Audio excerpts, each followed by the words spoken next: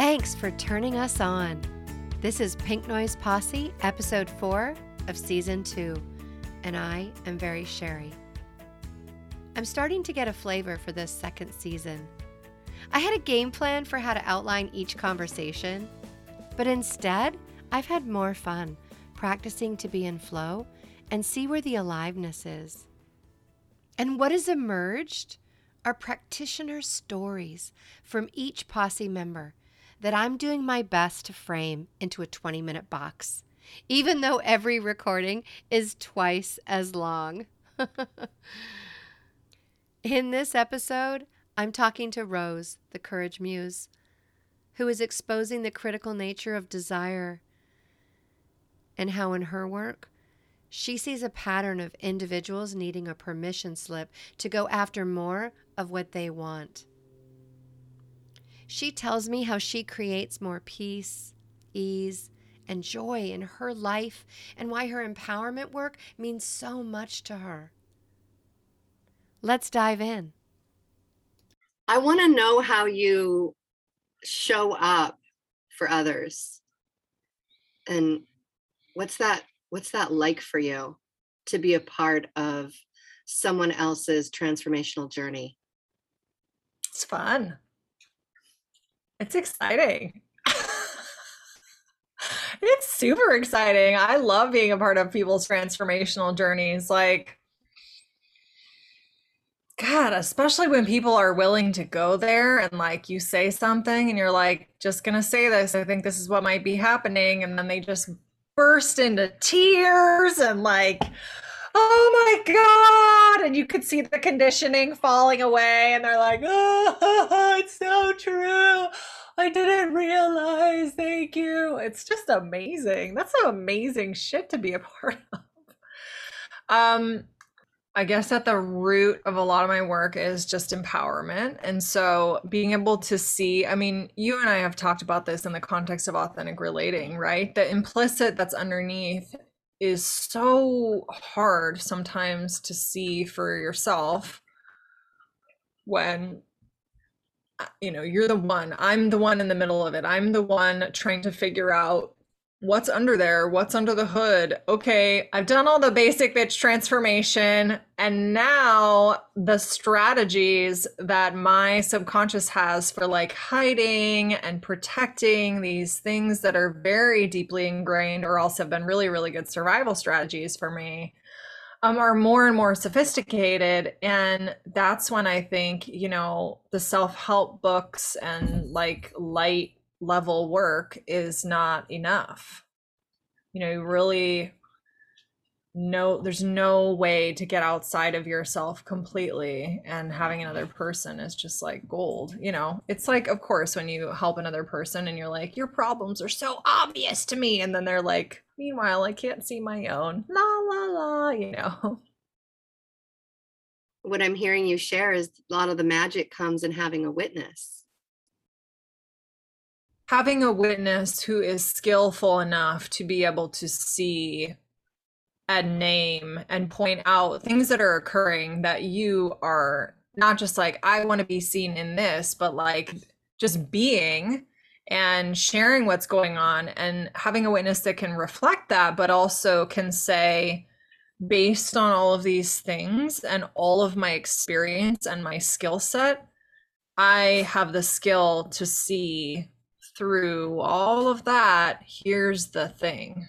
Here's the piece. Here's the piece that you haven't given yourself permission for because you just couldn't even see that you weren't giving yourself permission for it.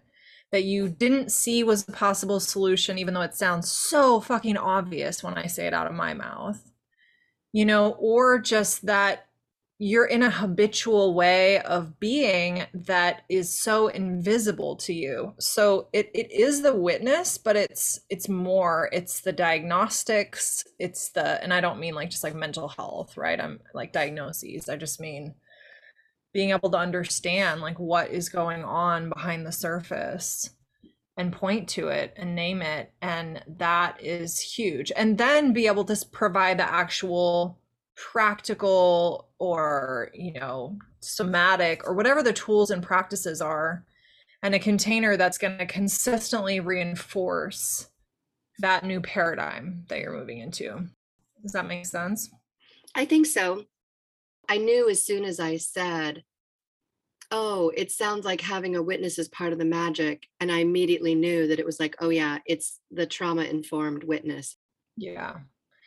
Like, there's times when I have been purely witnessed by people, just witnessed. And there's times when people are able to, who are my guides and mentors and teachers, are able to witness me in what I'm saying and doing, and then see me in a way that other people haven't seen past the things that I'm saying and doing, to really like get in there in a way that's going to be like useful, generative, transformative, productive for me, and then have the skills and knowledge and tool set to be able to move me, help me move to the next step in a way that it's not just like this beautiful aha, but that then it integrates and there's sustained change. And what are you finding these days in your work? What matters to you? What's got you really excited? What's got your attention? How important it is for us as leaders, whatever leadership capacity we're in, it doesn't really matter. Like, you're a leader to your friends just by showing up and being yourself, right? So in a leadership capacity in your own life, as a coach, as an entrepreneur, whatever your jam is in your family, how powerful it is when one is in a moment of feeling scared to show up, feeling like I have to be a different way, feeling like I'm not authentic enough is another super common one, because I feel like there is a lot more usage of the term authenticity, but people sort of feeling like, oh, what does that mean? I'm sliding into my perfectionism around it. That we get to be a permission slip to our people every time we step into our leadership around an area where we are scared to show up. So, and just how powerful that is. So powerful. And then just applying that frame of like, how can me standing in this experience be a permission slip for my people, I think has been really helpful for people. So it's not just about making it okay that you are that way, but understanding how actually showing up in that way can be of service to your people, especially for people that are very oriented to like service and caring about other people in their communities. So that's been one that I've been really leaning into, and I've seen amazing. The impact on people is just, it's really profound, especially in social media, where everything's just like people just have this story that everybody is better and doing it right and has some magical thing that you don't have. So if you show up, like, nobody's gonna like you because you don't have that thing. Like, it's kind of a mind fuck in a lot of ways. So yeah. I like this idea of a permission slip being a useful conversation topic, a useful context for someone in how they show up in their life. And what I'm hearing in that is you're offering a mindset shift. Like, what is it that you would do if you weren't worried about being judged? I'm trying to think about what's on the other side of that statement, the permission slip. What would you do if, like, this is your ticket to what? To do what you want, to say what you feel, to be who you are and not give any fucks? The outcome is like, you actually will serve your people more, and you will draw your people to you better, and you will have the ripple of all those other people being like, oh shit, somebody like me can do that. Somebody like me can have $1 million business. Somebody like me can be a spiritual healer in a space that is dominated by white women.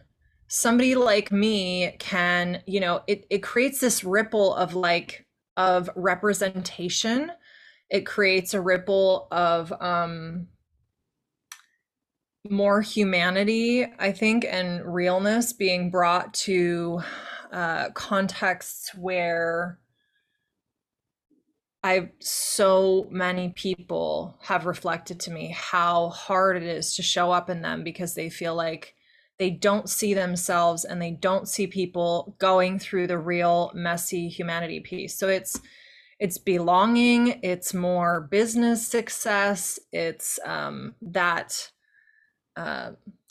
lot less wasted energy kind of trying to create this deal with the dissonance of having this external thing you present and then the internal being radically different, and you're always trying to stretch the pieces together to close the gap, which takes a lot of energy and can be actually mental health wise really harmful. And what do you do to generate more flow in your life? If you had some tips for creating more peace and ease and joy in your life? It's such a big question, to be honest. There's little tips, but it depends so much on the person. I think that's the biggest thing that I have to say is really paying attention to what gives you juice, what gives you energy, what gives you vitality, what your unique, beautiful beingness of self actually needs, because it varies so widely. I was just having a conversation with somebody yesterday, I think, and we were talking about how everybody's always having bubble baths and baths because it's a thing. And then people sometimes find themselves following the surface level, oh, is that what I'm supposed to be doing to feel good? I'm going to try that to feel good. But then not really understanding still how to tap into that self-knowing of what actually feels good to me about this. Does this actually work for me? That self-knowledge is that's the gold when it comes to being more in flow, being more at ease, at peace. It's really that knowing of self. And if, just starting out, it's great to just try on a bunch of stuff and be okay, experimentation time. I don't fucking know what makes me feel good. I don't know what makes me fucking peaceful. Maybe meditation stresses me out. Totally true for some of my clients, sitting and being still. They're ah! And so experimentation is awesome, and just practicing paying really close attention and slowing down and noticing what actually happens. And if people are not very practiced being in touch with themselves, that is the best place to start, because it takes some time for that inner voice to be this, I fucking love this was the best ever. Sometimes it might just be beep, a little air bubble you can barely hear when it reaches the surface. And I want to know what some of your bubbles would say. Yeah. Oh God. One of my favorites is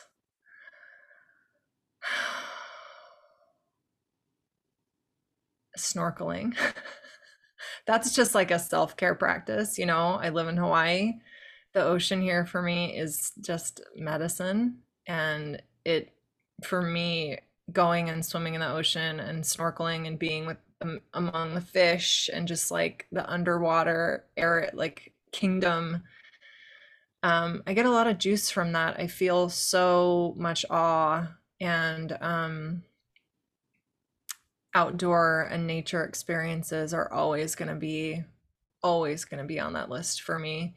But then in the day to day, just in my space, slowing down and creating more space and flexibility and openness, where I have the same to-do list, I have the same have-tos, but the way that I move through my day is just so much more peaceful and less urgent, and just that trust, like it's all going to get done.